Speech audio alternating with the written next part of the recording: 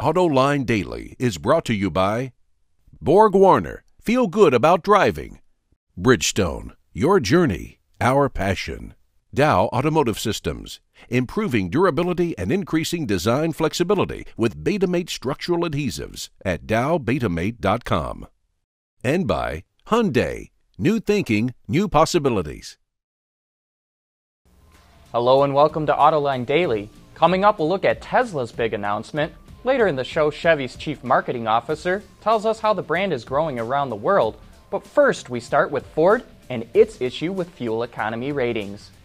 In August of 2013, Ford lowered the fuel economy rating of the C-Max by 10% because it did not hit EPA ratings in the real world. But many people had the same complaint with the other battery-assisted vehicles in the automaker's lineup, and now we know why. Ford just announced it had an error in its testing process and has lowered the fuel economy ratings on 6 models, including the C-Max again, which represents about 200,000 U.S. vehicles. The other affected models include 2013 and 2014 Fusion and MKZ hybrids, 2013 and 2014 plug-in Fusion and C-Maxes, and most 2014 Fiestas. No other adjustments are planned, and Ford will offer lease customers and owners a goodwill payment based on the difference between the old and new ratings. I think it'll be interesting to see if this has a sales impact on these newly affected vehicles. As you may remember, back in April, Ford's chief of the Americas, Joe Hinrichs, said that C-Max sales were falling due to the initial drop in its fuel economy rating. Click the link in today's show notes to see how much the ratings were changed and how much customers will get back. As we've said in the past, Tesla CEO Elon Musk is on a mission to transform the auto industry, and yesterday he made a bold move to achieve that goal. The head of the EV maker says the company won't sue anyone who wants to use the company's technology as long as it's in good faith. In a blog post on the company's website, Musk says that he hopes that by making Tesla's patents available to anyone, it will spark EV growth around the world. But remember that Tesla is planning to build the world's largest battery factory, so this also seems like a good way to make sure all those batteries get used. And speaking of Tesla, Reuters reports that executives from both the EV maker and BMW met earlier this week to discuss how to get more interest in electric cars and how to better use Tesla's network of charging stations. BMW isn't the only German automaker to collaborate with Tesla. Daimler holds just over a 4% stake in the company and also uses Tesla's batteries and motors in the electric versions of the Mercedes B-Class and the Smart 4 We can argue all day long over whether or not humans are causing global warming. But one thing is for sure, man, do cars produce a lot of carbon dioxide. Carbon dioxide is formed when 2 oxygen atoms join to a carbon atom. Bonding them together adds weight and volume. So CO2 actually takes up more room and weighs more than the gasoline it started with. Get this, a gallon of gasoline weighs 6 pounds, but when you burn that gallon in an engine, it releases 19 pounds of CO2. Over a year, a car produces 5 tons of CO2, which is more than it weighs. I mention this because it's so counterintuitive. We typically don't think about the mass of a gas coming out of the tailpipe. I mean, who ever thought that burning a 6-pound gallon of gasoline would translate into 19 pounds of CO2?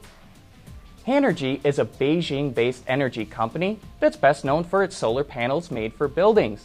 But now it's exploring where else it can use these panels and is teamed with Aston Martin Racing for help.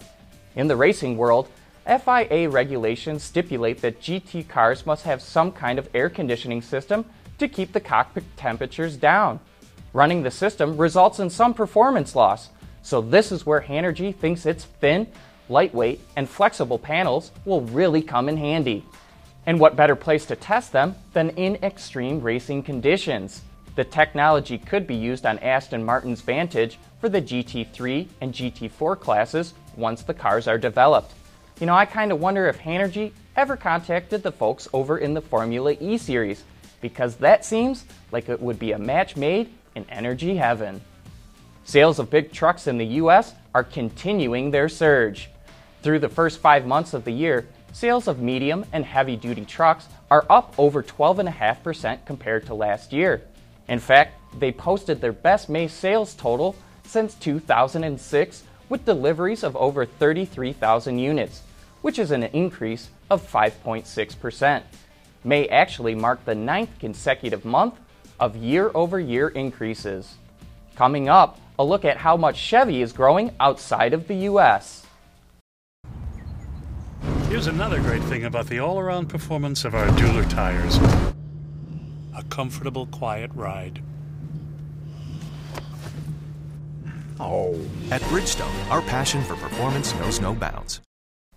Chevrolet is pretty much known as just an American brand, but over the last decade the company has expanded beyond the US and into other markets worldwide.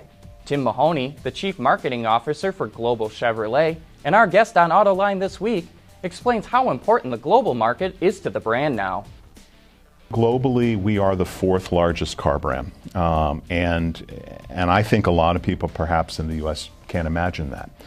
If you go back to 2002, 2003, so just about 10 years ago, over 60%, somewhere in the mid-60s, 60% range, of the vehicles, Chevrolet vehicles, were sold in the U.S. and North America.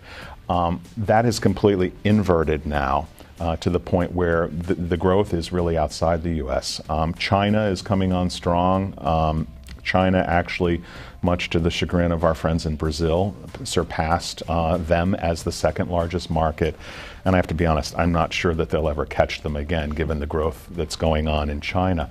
But it is a brand that in some ways is new around the world, but is growing very quickly. And so it's fascinating when you see the markets where we are penetrating, and for me it's encouraging because Find New Roads is resonating around that world. So we've got the growth there, and we actually have the positioning. If you want to learn more about Chevrolet and how it plans to attract new customers around the globe, you can watch that entire interview right now on our website, Autoline.tv. That's it for today's show. Thanks for watching, and have a great weekend.